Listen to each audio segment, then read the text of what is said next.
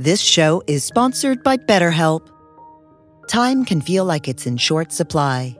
Between work, family, and friends, there's very little time left just for you. What would you do with an extra hour in your day? What's important to you? Therapy can help you find what matters to you so that you can do more of it. It's a great way to increase self-awareness, build a greater sense of purpose, deal with overthinking, and more. If you're thinking of starting therapy, give BetterHelp a try. It's entirely online and designed to be convenient, flexible, and suited to your schedule. Learn to make time for what makes you happy with BetterHelp. Visit BetterHelp.com/BeHereNow today to get 10% off your first month. That's BetterHelp, HELP.com/BeHereNow.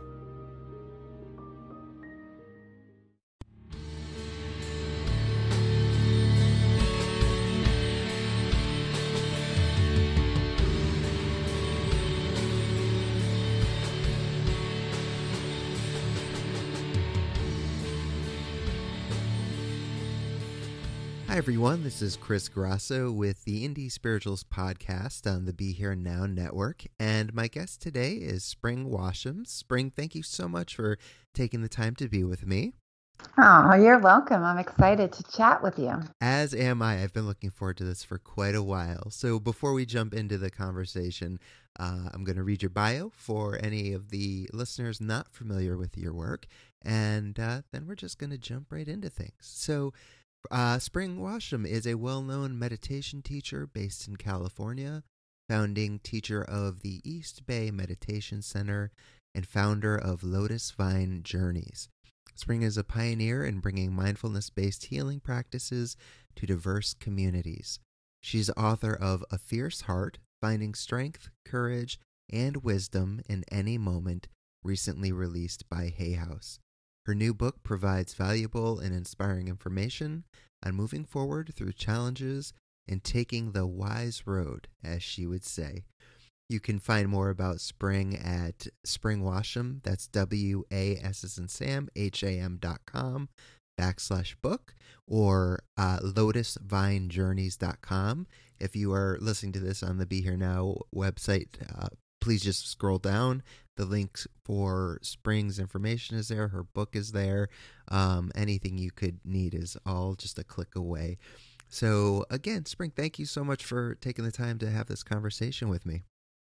Yeah, I'm happy to be here with you. Appreciate it. So your book, A Fierce Heart, as mentioned, was recently published with Hay House and features a really nice foreword by friend Jack Kornfield, who is an incredible teacher, and immediately I was touched by the very lovely endorsement that Alice Walker had written for you that's on the cover of the book. And, you know, it's just really what a tremendous story and read and sharing of the heart, and it's filled with practices and so much wisdom and insight. We could go a million different directions, but the one way I do typically like to start my conversations is to give the audience a little bit of background about the guest. So I know that you grew up on the West Coast in California, and you grew up in an apartment complex in Bellflower, which was low income neighborhood, kind of right in between Compton and Long Beach. Two areas I'm personally familiar with through a lot of the music I grew up listening to as a teenager, but you were there living in that. So I was wondering if you could walk us through that experience, because, a lot of my listeners know that area and know, what it was like, or at least have read stories or heard the songs, but I'm guessing some of the other Be Here Now crowd might not be so familiar with that. So if you don't mind sharing a little bit what it was like growing up in that environment, and ultimately what led you from that to becoming a mindfulness meditation teacher. Yeah, so people do, when they think of East Long Beach, I know it could be a generational thing, but they might think of hip hop and rappers and Snoop Dogg and right. Tupac Shakur and all that. Yeah.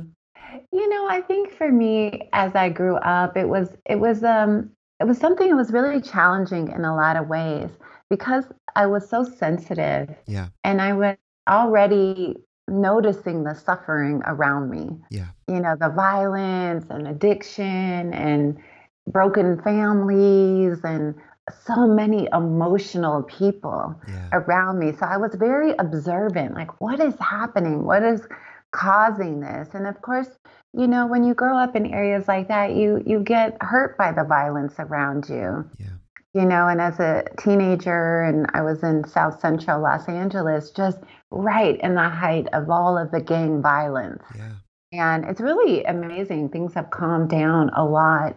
But it was like right in the midst of all that. And so, of course, you learn from that and you learn through the traumas of experiencing that. So, in some way, I think that fueled my interest and also motivated me to try to understand, why is this happening? Why are people so hurt? Why are people so um, traumatized? Why are they doing these things to each other and then things are done to them? So in some way, it was kind of the perfect opportunity, even though I wouldn't wish it on people. sure, yeah, So I mean, sometimes I wish things would have been easier, but life isn't a fairy tale, right, for many of us. So I learned a lot from that, and that kind of, I write about my first chapter in my book, Blooming in the Mud. right, Um, those were the perfect fertile grounds in a way to kind of develop an independence and a strength in myself. So I look back now with gratitude, even though, wow, I'm glad those days are gone. yeah, But I can see where I kind of forged a depth and an understanding and a realism, sure, about life through those yeah. experiences. I was just gonna say, I mean, that I couldn't relate more on a completely different level, or a different scenario, but I resonate immediately when you said you were very sensitive at a young age. I think in your book you'd mentioned, I think you were around 5 when you recognized for the first time this is going to be a tough life, or I don't mean to misquote you, but something to that verbatim. And that really Mm, stuck out to me because I was maybe a little like 6, 7, 8, but I've always been very sensitive as well. And that ultimately led me down the path of drug and alcohol addiction. And I look back at those very near death experiences I've had and that I also wouldn't wish upon anyone, but I see now how they led me to where I am today and to be, in the position of service that I am and to be able to give back and very much, that again, two different scenarios, but pain is pain and suffering is suffering. And then to take that and use that as a fuel to inspire yourself to go inward on your own healing journey so that you can share that with others, I think is commendable. And I appreciate that, you do share very candidly in the book about growing up and in that environment and the effect it had on you. And the one thing I don't recall was I'm sure you were there during, or I believe you were there during the Rodney King verdict. hmm What was your experience? Because, here we are, I am from the East Coast, and, we're watching this just travesty of justice happen. And where were you, and what was that like for you? I know you spoke to just seeing the suffering around, but that's something I think any listener is familiar with and can relate to. What was your experience of that event, and where were you on your path towards any sort of mindfulness or meditation, or was it just another thing that added to you, journeying in that direction? Yeah, I think at the time I was around 17 or 18, Yeah, so not very old. And I was a few miles away from the epicenter of yeah, that whole, like where it sparked out in South Central. yeah, But I knew the area well. So it was interesting to see, Florence and Normandy, these neighborhoods that I was right, very familiar with. But I was a couple miles away, closer to the ocean. yeah, Um, But again, I wasn't surprised because it was the whole area was just like, there's this trigger point Yeah. that you felt like it was something was heading towards something. There was so much violence, so much pain. It was like, how is this going to, explode? And I wasn't really that surprised, but the whole incident, I think, for the country was just another wake up call. Yeah. I mean, that was like another turning point, right? It was another moment in time. And we've been having these moments in time similar um, to that, like, Oh yeah. just these different shootings. And so the whole thing just really brings up, violence, racism, um, and the grind of urban poverty, Right. and the emotions in communities around injustice. So there's similarities, whether it's the Black Lives Matter movement or there's similar feelings that, this stuff is coming around again. It's Yeah. Oh been yeah. coming around again. So it's just again holding that complexity. Yeah, very well said. It, obviously with not to get political, but with the elections in 2017 and or was it 20, whenever 45 took office, it's still surreal to me, but to see that it was still there, it was just I don't know if dormant it is exactly the right word, but to know that these things were still under under the wood or under the rock, so to speak. Yet now the floodgates have Mm. opened up again, and here we are finding ourselves in this very tumultuous time. So like I said earlier, it's a quite a time to be in a role such as yourself, where you're out there trying to help others heal and make peace. Start within and work without. So, you moving on to your actual engaging and interest in mindfulness and meditation. I know you talk about in the book, you share a story about the first retreat you went on. You were the only person of color and the youngest by 3 decades. Um, I relate in the sense not color wise because I'm Caucasian, but I'm tattooed like head to toe basically. Most of the people when I first started about 20 years ago were similarly like, decades older than I was. Ram Dass was and is like a root teacher for me and others. Mm. But so if you could share a bit about leading up to that retreat, um, if you can talk about where was the turning point that you knew like I or I want to explore this. What was your gateway into the mindfulness and meditation, and then what led you to that retreat? Yeah, I think for all of us, this path of where we start in our community is really interesting how we, how we begin. Yeah, So as a teenager, I got really interested in psychology, trying to diagnose myself. sure. So I had been very interested in that. I started going to a church in Los Angeles called Agape, Yep. where I was learning with Reverend Michael Beckwith about meditation and about the mind. Yeah. Because I did have this sense very early on, even at 5 years old, there's something with the mind here. And I kept thinking, I know I have a thinking problem. I Oh know yeah. it. I know there is the outside, but there's also this mind thing, and there's a way that the thought processes. So I really was interested. And so I got interested in meditation, and I started off um, studying at Self Realization Fellowship, Sure. Paramahansa Yogananda, who wrote Autobiography of a Yogi. So many people have either, were introduced to some aspect of their path, maybe through that Right. book or his writings and teachings. But when I would go to that community, they never gave me any meditation instruction.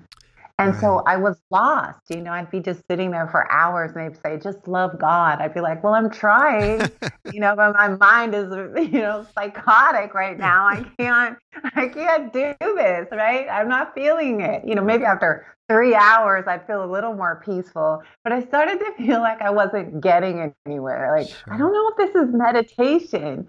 So Right. I was really lucky. I heard about a 10-day retreat in the desert in Yucca Valley in Southern California. I heard about a 10-day retreat and I didn't know who led it, but somebody said, "Oh, they teach you how to meditate and Mm. it's vegetarian food and you're in silence." And I was like, I know if I get to that retreat, everything will make sense. I need someone to help me with my mind. And of course, when you're in a moment of a catalyst, the Yeah. bottom usually falls out. And Oh so yeah. everything leading up to the retreat, I was fired. My partner and I fell apart. My car was about to get repossessed. I Mm. was in East Oakland at the time. And I somehow managed to get to that retreat. And sure enough, everything made sense. And I didn't even know that Jack Kornfield was leading the retreat. I didn't know who he was. I didn't even know about Buddhism. I didn't, at that point, I was heavily identified with more of the Hindu tradition Sure. and mystic tradition, New Thought Church. Um, but it was during that 10 days that I felt like, oh my gosh, now I have a path. And it just clicked for me. And I loved the Dharma immediately. And I knew that this was a part of my future. This was it. And I just sort of jumped in wholeheartedly. And I was in my early to maybe mid 20s at that time. Yep. I think Hmm. I think that's so great. I've had the very good fortune of speaking at a few conferences with Dr. Beckwith, and I was actually just did out in Phoenix and did one with him in July. And what a lovely gentleman he is. Mm. Really enjoy him, and I too. I've never been to the Self Realization actual facility, but I was a student for a while. I even signed up for those the lessons in The Kriya classes, Yoga. yeah. Yeah, so I would get them in the mail and similar. Like I did everything, and I was like, I don't understand. Like I wasn't Right. feeling that change, and still like I draw from all of I think the mystic elements of the great wisdom traditions. I find a real beautiful similarity and say something that Meister Eckhart might say from the Christian tradition to something Thich Nhat Hanh could say, and to me, Yes. Mm. it's so interesting. It's like, wow, I'm reading a mystic Christian text, but it's essentially talking about emptiness from a Buddhist perspective, if I were to look at it like that. And I love that crossover. So anyways, you get to this retreat and Jack's leading it, who obviously you now know is a very in the spirituality world a very famous teacher and very well known and renowned and respected. He's had a very deep impact personally in my path, and Mm. so. But as you mentioned, you're the only person of color there. You're so much younger than everyone else.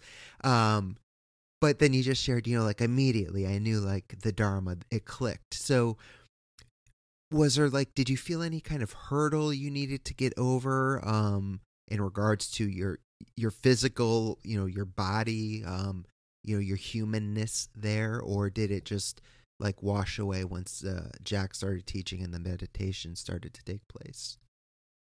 Yeah, that's a great question. I think at the time I noticed the community didn't really reflect my colorful world. Yes. I saw that right away. But at the time, I was so desperate. I was like in an spiritual ambulance. Yeah. I almost collapsed, on the table when I was registering. Like, I need help. Like, Yeah. I don't know what's going on, right? And so they were like, okay, okay, we gotcha. And so at the time, I didn't notice as much of the external. I mean, I noticed, but it didn't bother me. I was so internal. I was just absorbing the teaching so deeply and practicing. And I was really lucky. I wound up on Jack's interview list by Oh, accident. Nobody knows how that happened, but of course, of there's a course. greater mystery Yes. always. Yes. So, so then after that became more of a challenge because I really committed to this is my life, and I started going on years of long retreats. I immediately signed up for a retreat and then other 10-day retreats, and I really committed. And it was within a couple of years that I thought, because I'm the only person, my faith started to wane. Like, I don't know if I can keep going with this community, which I know that um, nobody was doing anything to me. It wasn't that I felt there was racism or Sure. ageism directed at me. It was that I didn't see myself reflected anywhere. And then that began to kind of take a toll on my heart in a really powerful way. Suffering began to arise there. Right. And so, what did you do with that when that experience of suffering began to arise? And we are going to get to your book. I think this is all segueing into it. But so what did you and this is also shared in the book too. But how Mm. did you meet that? Because at this point, you're not at the point you are now where you're a teacher. You're still newer and learning. How were you able to work your way through that? Well, I think a few reasons or a few things kind of led to a motivation to create a community. Yeah. And so, what I started to think about was that at that time I had moved to Oakland, closer to Spirit Rock. Yeah. I got enrolled in one of their 2-year training programs, Yeah. the Community Dharma Leader Training Program. And it was before that training that I said, here's what I'm going to do. I'm just going to create a community in Oakland where I live. Yeah. And that motivation became such a powerful force inside, and it was really to help heal myself. Like, I want a community that reflects this urban landscape, diverse people, LGBTQ, the tattoo community, Yeah. the transgender community, the all beings in a way. And so young people, every age.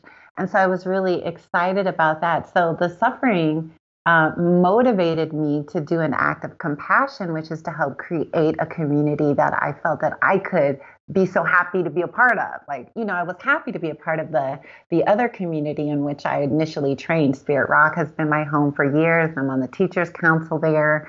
Yeah.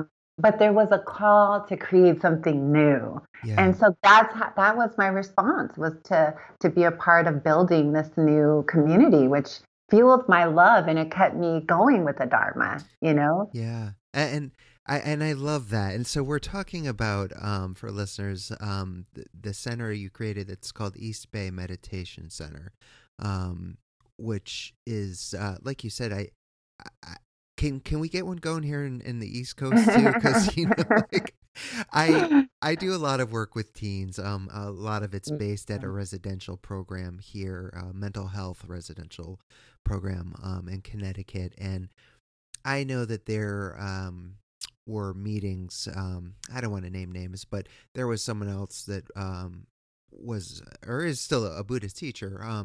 But and truth be told, an early inspiration for me because I saw someone that looked like myself and I was Mm, struggling. I was early on in the path, and while I'm reading Ram Dass and I'm reading Jack and I'm reading the other books from different traditions, I was having a hard time finding my place fitting in.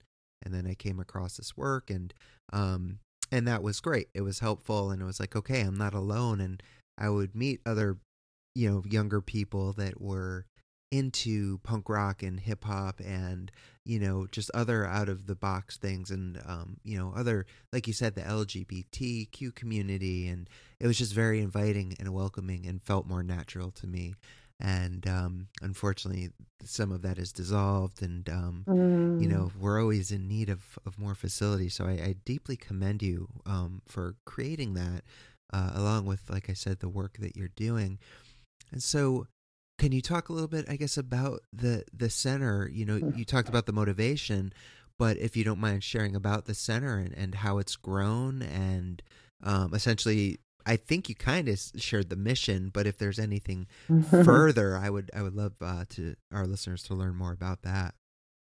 Yeah, I mean, the center really has evolved. I mean, it was me and a group of people that got really inspired. Yeah, A lot of us that started it came out of the community Dharma leader training, and we yeah, wanted something really accessible. It was really an experiment at yeah, first. It was like, can we create an urban community based on all generosity economics, yeah, right? No charges, yeah, nothing, really quality Dharma teaching, and anybody could just come in. And it's amazing, almost 14 years later, East Bay Meditation Center is really thriving. That's There's amazing. so many programs, teens, youth, people of color, LGBT, activists. I mean, everything is really happening there. And so it's kind of evolving. Mm. So if you're in Oakland, yeah, definitely drop by. There's programs going on all the time. It's just something to see Yeah. and to be a part of and just feel what a different kind of Sangha can be like when it's very intentional and inclusive. Yeah, it's just it was a labor of love. And, we have a whole new group of teachers involved. And now I'm kind of like the grandmother in a funny Oh, way, yeah. as I've stepped a little more out just working on other projects. But that's also part of it. Like the torch is handed down, Right. and new teachers are coming up, new voices. And, so I'm still very connected to it, but not teaching as much there as I used to just because I moved to Southern California. Right. Um, but it's just founded on this idea that what if we opened up something for people, all beings, and we tried to be really accommodating to that, disabled communities, non-English speaking communities. Um, and it was a grand experiment, and it wasn't easy. At times, it was really hard. I will say it challenged my heart in a certain way, Yeah. and it forced me to expand. And that's what we want. We want to see our biases. We want to expand. We want to not be attached to certain things. But it was beautiful and challenging at times. And Mm. I learned so much. And I dedicated the book to that community because, Yeah. wow, 10 years of work there, I honed a fierce heart. Exactly. And Yep. speaking of which, thank you for saying that, because my next question was going to be jumping into the book, A Fierce Heart, and the subtitle is Finding Strength, Courage, and Wisdom in Any Moment. So I think you already started to answer this, but, why name the book A Fierce Heart? Yeah, I think it has some things to do with how I grew up and Yeah. how we meet challenges and how we look at difficulties. I collect biographies and I write about this biography collection that I have of um, seeing how we can use difficulties to grow. Right. How you used all your experiences growing up, right? Right. And your addiction and overcoming it. And don't we just love those stories? I Right. mean, I love an underdog, Yes, like same. everything thrown at you and you persevere. Right. And not only you persevere, you grow and thrive and help others. I mean, that's just the best. That's the hero Right. and or the heroine. And so I just love um, that. And so over time, what I would do is in Oakland, I heard so many stories all the time. I listened to so many stories. I looked into people's faces and as I hug them and work with them and we're in evening classes and day longs and I'm meeting with people one on one, I'm hearing all these stories of people overcoming. And the fierce heart is just a heart that can hold, yeah, the beauty of life, but also the heartbreak Right. which many of us experience. This is not just unicorns and, all the time. It's great when that is the case. Yeah. But what about when it's really challenging and there's injustice and people being shot and police violence and death and illness? So the fierce heart is like the heart that can hold it all and stay really strong. I absolutely love that. And I appreciate you also sharing that it isn't all unicorn and rainbows. A lot of people when they step onto the path or start a meditation practice have this, misunderstanding that, all right, I'm going to do this and everything's going to be great and blissful. And I mean, I can't speak for anyone but myself, but I've certainly had those absolutely wonderful, transparent experiences and not transparent, I'm sorry. Transcendental, which are lovely, but I've also had those like, wow, like I'm in a nightmare. These things are coming up that, that meditation's opening those floodgates of just stuff I've repressed and suppressed. And so it's beautiful and terrifying and, but in a very fulfilling and embodying sort of manner. So I appreciate that you share that, because I always try to tell people when they're new, it's like, that's wonderful, and not in a scare you off sort of way, but just make sure you're prepared. This, if you're Hmm. gonna take a step, it's not an easy path. I think it was Trungpa Rinpoche who said it's better to not start at all, but if you do start, you have to go all the way, something to that effect. And yes, at times I wish I had taken his advice and not started at all. But that's only, I say that half jokingly, because I wouldn't have it any other way. I'm very grateful. Um, so you talk about, like, the subtitle, finding strength, courage, and wisdom in any moment. Not only, what I love is in this book you do share about your own journey. You share about things you've taken away. You share others' stories, lots of just beautiful quotes and inspirations. Is there speaking of, like, finding strength, courage, and wisdom in any moment, is there something, say someone's listening and they've been on the fence about stepping onto the quote unquote path of mindfulness and meditation?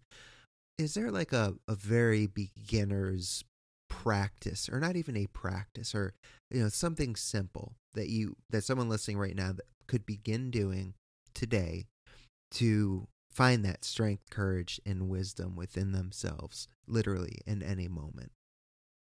Yeah, I mean, I think for a lot of us, it's just the practices are just beginning to become aware. Mm, We start to start to hit the pause button a little bit more, yeah. like, and just self-inquiry, like, what are my intentions? What do I want to create in the world? It's like just the beginning process of what am I doing Right. every day? And am I happy? You know? Because I think as we begin to learn about ourselves, our unhappiness becomes one of the heavenly messengers. Right. When things aren't working, that's a beginning of a wake up call. Right. And I think just beginning to do just some general inquiry, or maybe going on a really short retreat, Yeah. even a weekend, can be really powerful for people. Yeah.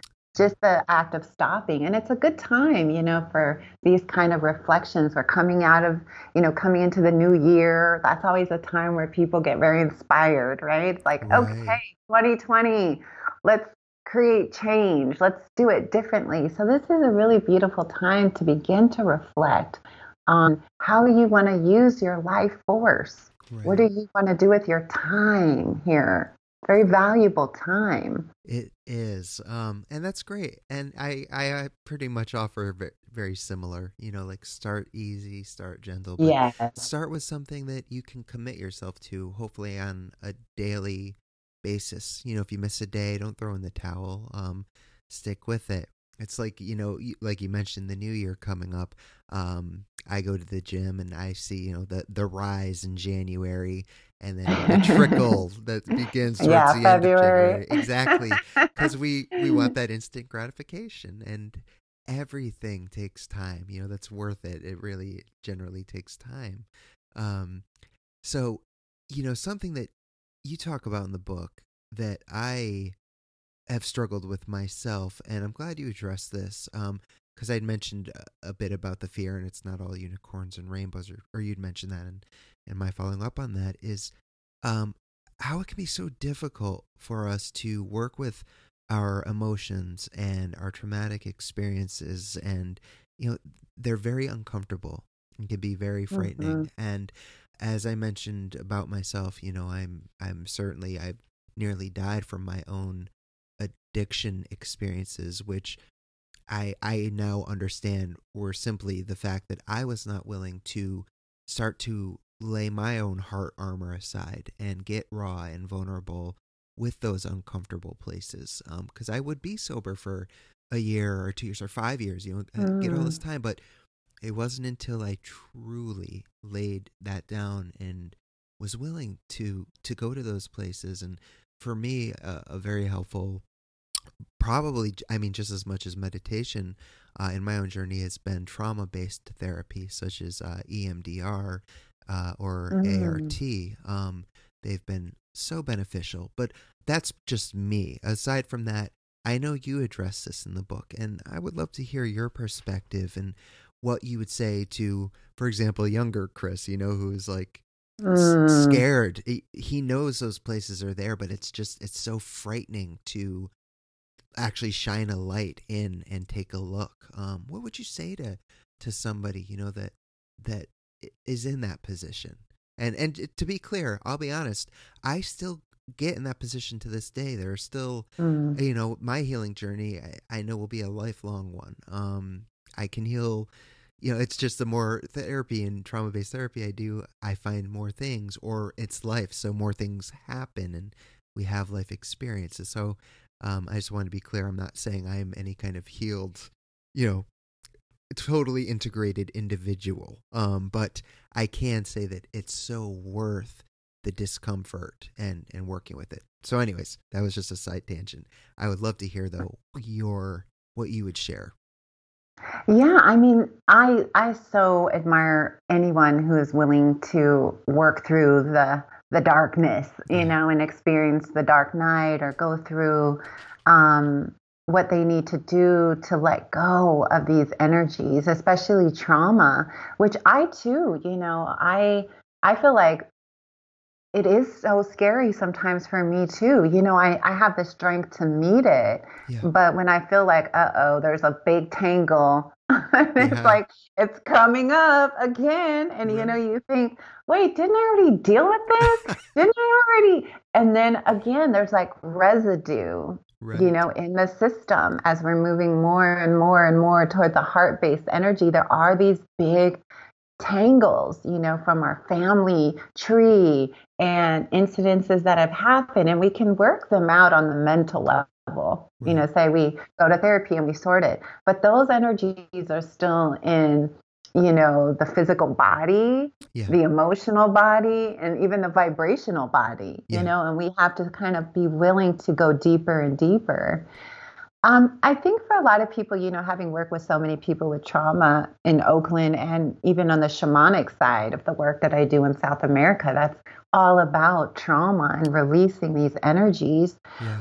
I think it's really important to just get a lot of support. So I really like what you're doing with the somatic based therapy approach. Mhm. I feel like that's a training ground in some way on how to be with these experiences as energy. Yeah, And we really do have to have compassion here. That's no joke. Without the tenderness, it's almost impossible to do any real healing work. One has to have a kind of loving approach to working with this on an energetic level. It's pain.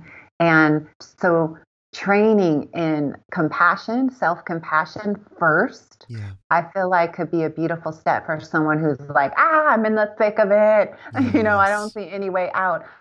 Okay, the way in is going to be through the Brahma Viharas, love, compassion. Like we got to build that as the foundation first and foremost. And that's less scary as Yeah. an entry point. So well said. And yeah, loving kindness, the meditative practice has been Mm-hmm. one of the most transformative. I mean, to the point where I have it tattooed on my hands, like just as I can never not forget. Thanks to Sharon Salzberg's work. I know a lot Yes. of teachers teach it, but hers specifically. And it was a Mm-hmm. trip, like I think 4 years ago. She shared an article and she used a picture of my hands, and I was like, oh, well, that's cool. Like, yeah, Ah. it was very endearing for me because she's been, such a tremendous teacher for me. Um, but so yeah, I really appreciate what you said, and that too is something I've struggled with, and the compassion component. I remember when I was seeing a therapist a few years ago, prior to starting with the trauma based therapy, he made a really good point to me because I do, and I still will struggle with self compassion at times. Hence Mm-hmm. that reminder right on my hands. But he said, as counterintuitive as this sounds, when he was talking to me about the the ways in which I would go back to self-destructive behavior like relapsing or whatever other behaviors I knew weren't self-serving. He really helped shine a light on that for me, in the sense that, again, saying this will sound counterintuitive, but those were actually, in a way, your unconscious the unconscious Chris being compassionate towards himself. because you did not know any other way to relieve this amount of pain that you Mm, were suffering through. Yet you knew from past experience that picking up that bottle or that drug, even though it was very temporary, would release that pain.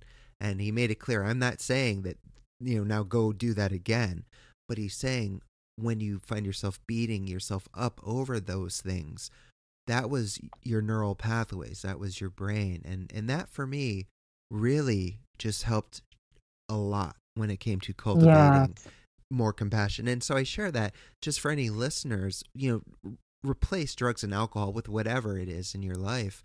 And I hope that's of benefit, because that helps me to this day. I have to remind myself of these conditioned patterns that we have. It's something I'm sure you know, and you write about what you know all too well. Um, and another way of getting in touch with said, unconscious and other patterns, and something that can be controversial, especially within the Buddhist community, also in the recovery community, is working with plant-based medicines and from a shamanic perspective. So, that's something I know that you write about in the book, and I would love to hear you talk a bit about that and your experience with that, and the benefits that you've both personally experienced and seen others as a result. Yeah, and I do want to say that I'm very sensitive to the recovery community, Yeah. and I understand that this topic can be confusing, even terrifying. Like, where are we going with this? I Right. thought, Yeah. and I've always just met that head on, the Yeah. fifth precept, and said, yes, I know it is. It is confusing. Right. It is. Maybe even shocking or scary to someone who's in recovery and kind of has found the Dharma to be such a powerful refuge. Right. And so I just really, really want to honor that complexity Yeah. and that perspective, um, and yet still talk about it in terms of healing, because that's what it is: medicine, healing, transformation. Right. Um, and yeah, my work in Peru came out of me trying to heal my own trauma. That's really all it was about. I was on a 3-month course Yeah. and with Joseph Goldstein, my lead teacher, doing concentration practice of all things, Right. working with the heart, doing a heart-based concentration practice. Yeah. And then all of this old material came up. And then, as a community of teachers too, within the Insight tradition, we are learning about trauma as we Right. go. What we know now and what we knew 10 years ago, light years. Right. I mean, this Absolutely. is like evolution. And Yeah. my sort of meltdown or breakdown on the 3-month retreat in Massachusetts was 12 years ago, Yeah. and nobody knew what was happening really, Yeah. And I was in teacher training at that time, so I thought, oh my God, I need to have all the answers. What's going on?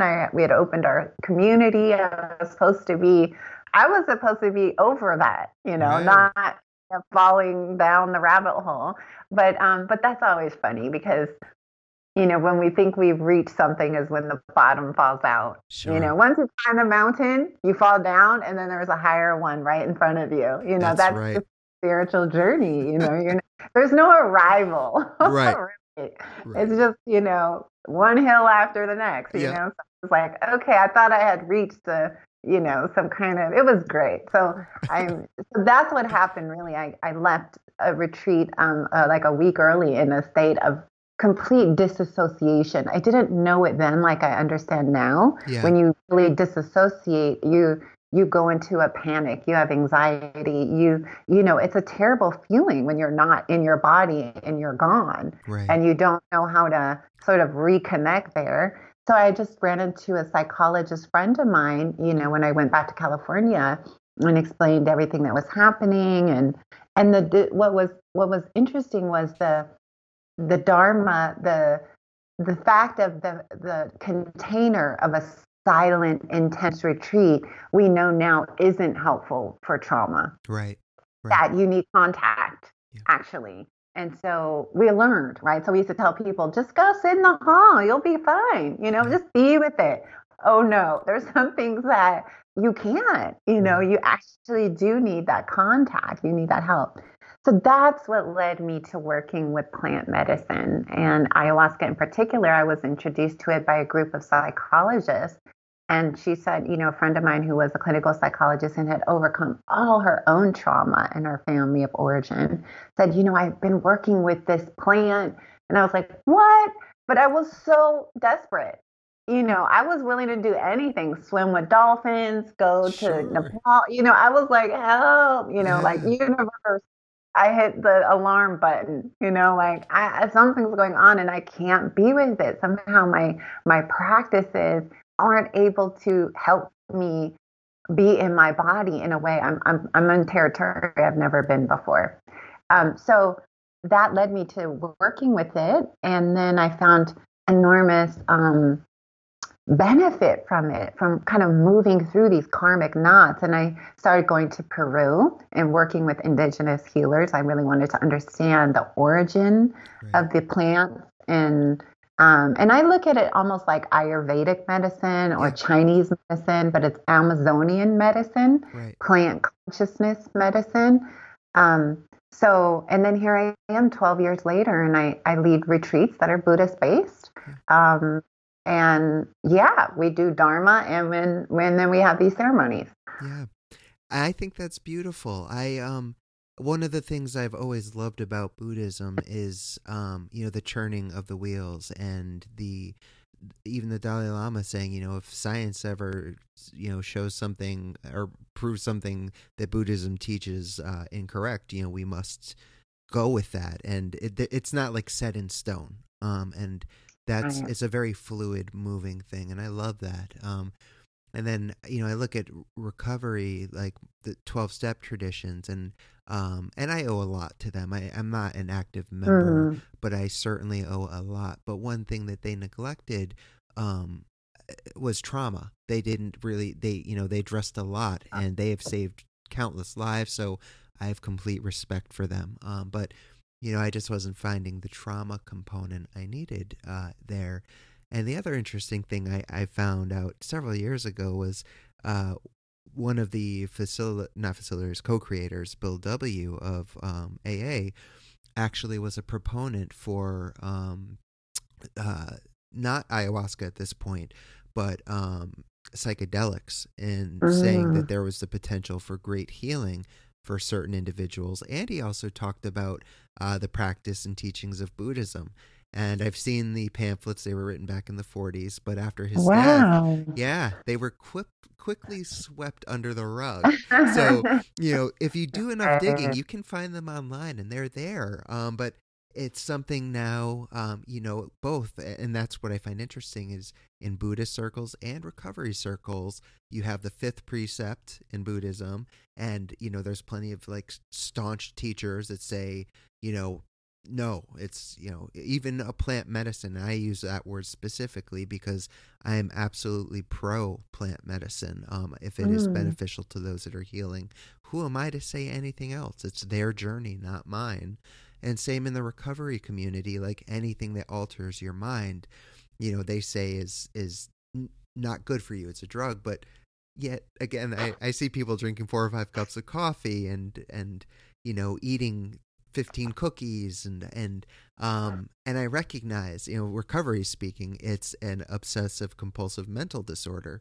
And that's why I even dropped saying I'm in recovery, because even though I haven't touched a drug or a drink in a long time, I will still catch myself sometimes acting out with food in the same way, for example, as I would with drugs. So the drugs and the alcohol, they're just like symptoms of the actual issue that I personally live with. So, another side tangent, but I think that I honor that you do that work. I think it's incredible. I've had the fortune of speaking with Gabor Mate several times. Who? Yes. Yes, he's really. I've watched so many of his YouTube videos aside from reading his book, and just speaking about plant medicine and the healing properties that they have, and he says they're not for everyone. He makes that very clear. Yes. But they are for some people, and those I can tell you, those I know that have taken them.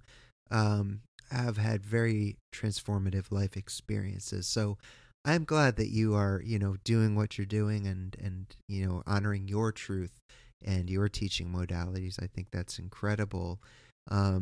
So for those that are struggling with trauma, yet, don't feel called to the plant medicines, whether it's out of fear or they just, intuitively, internally don't feel called, do you still feel that they can find the necessary healing they're looking for elsewhere, like through meditative practices and just trauma-based therapies and things of that nature?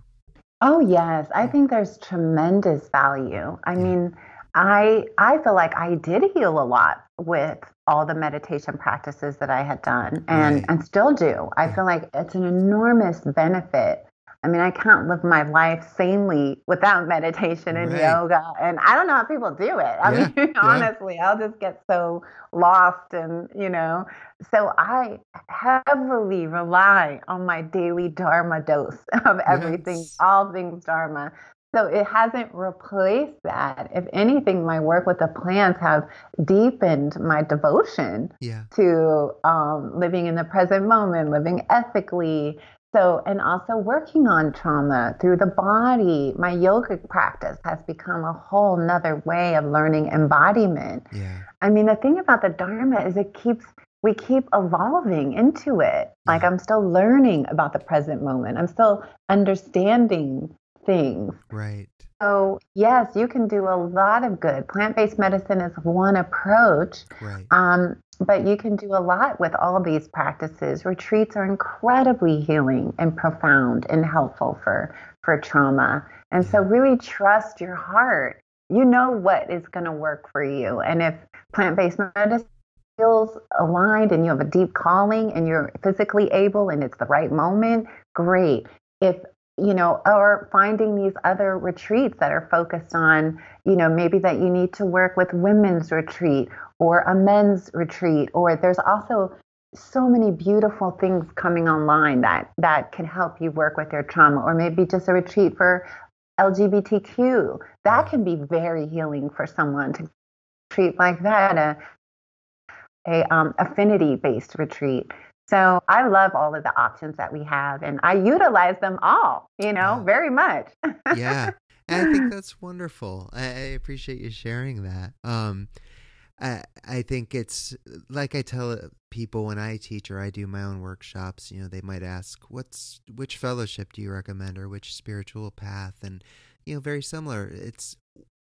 What I recommend is what works for you, what feels right to you. Yes. Like, yes, take the guidance of those who've walked the path and left the light on for us.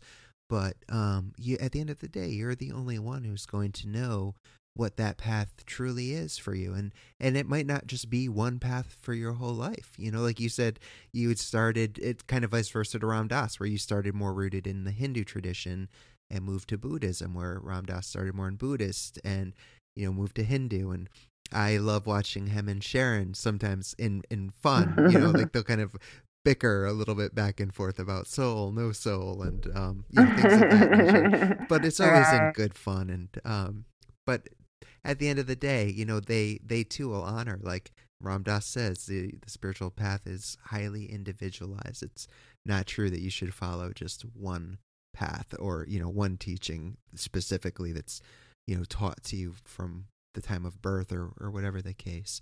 And the one, before I ask you the final question, you did mention working with trauma in your body, and I just want to recommend to readers a wonderful book by a gentleman named Bessel van der Kolk called "The Body Keeps the Score," which is Yeah. a fantastic read about traumas and how our bodies hold them and ways in which to work with them. It's also on, of course, audiobook if you're not a reader. I can't recommend that strongly enough. Of course, read Spring's book first, A Fierce Heart, but then when you're done with that, the Bessel van der Kolk's is a wonderful book to move on to. But so, Spring, I know I said earlier that I didn't want to get too political in this conversation, but it, here we are. The impeachments were just announced. Right. It's kind of hard not to. I was watching the news earlier, and just a quick catch up. All you really need is 10 minutes, and you've got like the day's highlights. Sure. But the reason I mention that is, in A Fierce Heart, I feel like there's so much that we can learn and bring into our own lives that can help us during these difficult times to work with and be more compassionate towards those that don't necessarily see eye to eye with us, even if they aren't giving us the same reciprocal respect. And that's not saying lay down and allow yourself to be taken advantage of or bullied or anything of that nature, but helping to just take a more compassionate approach towards the situation as a whole and individually when it arises. So how can cultivating the fierce heart, which we've talked about, help us work with these political times that we're currently living in and those that are, that don't see eye to us? Because personally, I have family that, is on the other side, and right. I gotcha. We agree not to talk about it and leave it at that. But that's not always the healthiest thing. So, anyways, I'd love to hear your thoughts on that.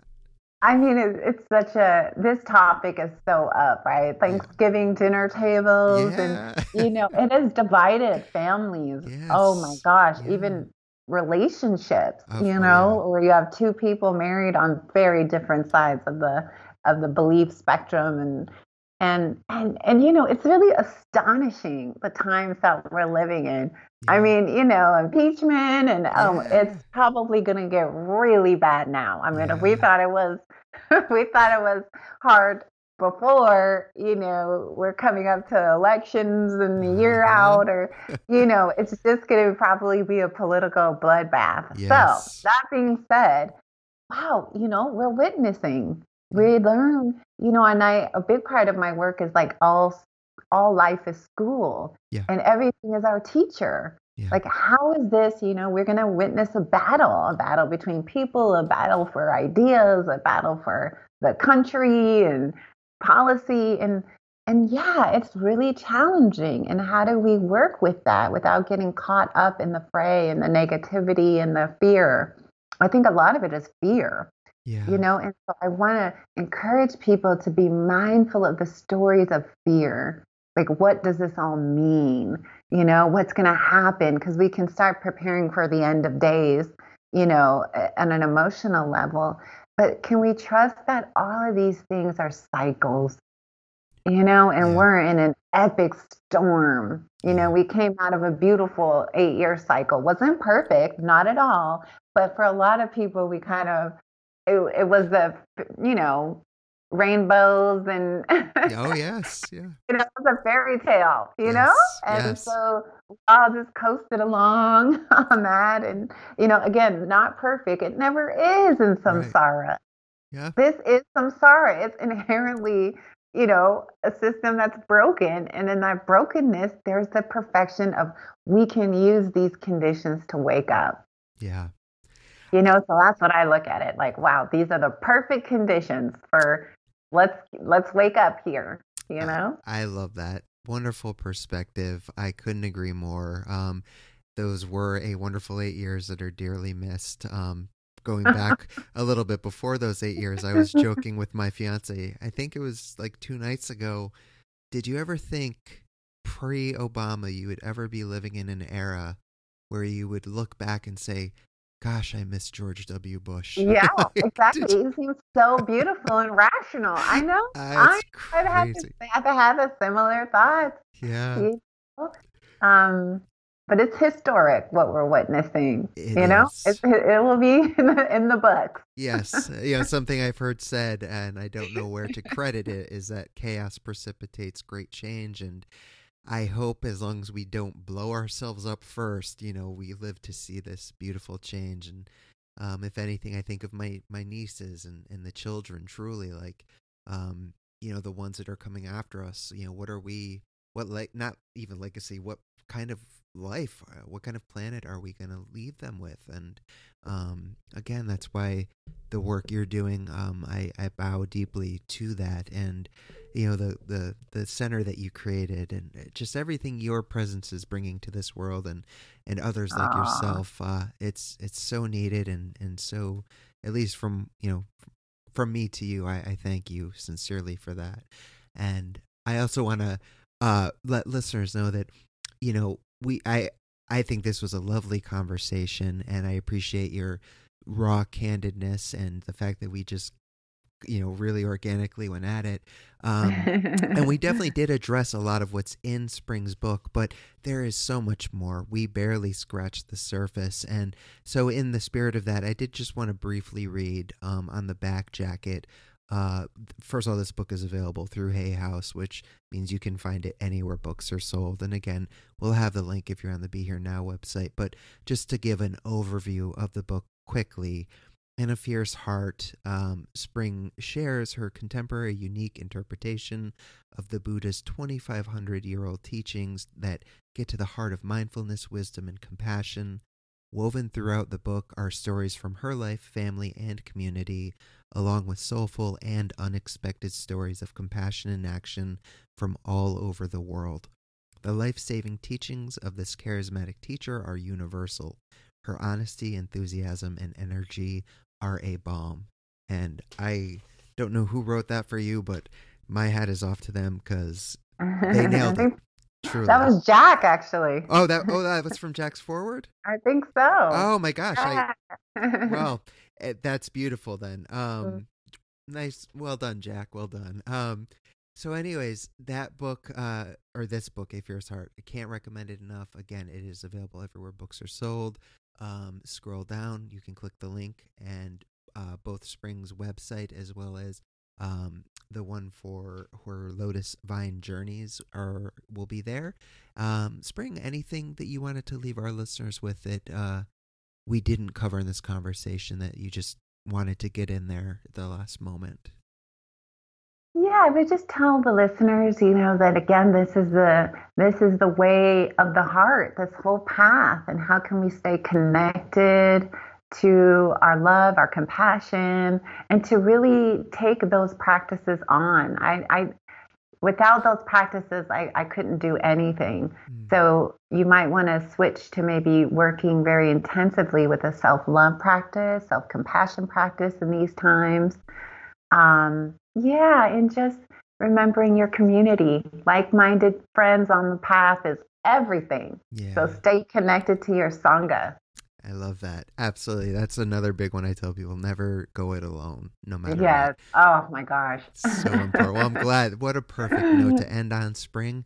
Again, thank you for everything that you are doing in this world, and thank you for this book that I am sure has already helped countless people and will continue to do the same. So your time, greatly appreciated, and I can't wait for listeners to hear this.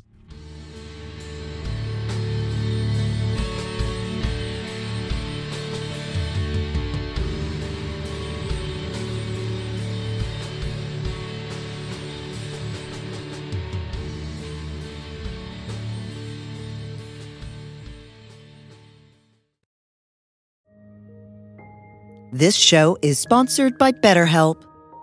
Time can feel like it's in short supply.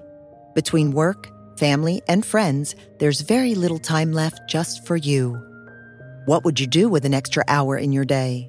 What's important to you? Therapy can help you find what matters to you so that you can do more of it. It's a great way to increase self-awareness, build a greater sense of purpose, deal with overthinking, and more. If you're thinking of starting therapy, give BetterHelp a try. It's entirely online and designed to be convenient, flexible, and suited to your schedule. Learn to make time for what makes you happy with BetterHelp. Visit BetterHelp.com/BeHereNow today to get 10% off your first month. That's BetterHelp, HELP.com/BeHereNow.